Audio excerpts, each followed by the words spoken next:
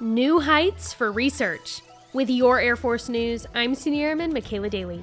3 research altitude chambers, or RACs, are now certified for manned research up to 50,000 feet. The chambers are located at the Air Force Laboratory on Wright-Patterson Air Force Base, Ohio. Major Sarah Kircher, 711th Human Performance Wing aerospace physiologist, says the RACs have one-of-a-kind capabilities for the Department of Defense. Each chamber has a different capability, including hypoxia, decompression sickness, and rapid decompression, as well as testing equipment at altitudes as high as 100,000 feet. The certification comes at a time when Air Force technology is rapidly pushing the limits of altitude capabilities for manned flight.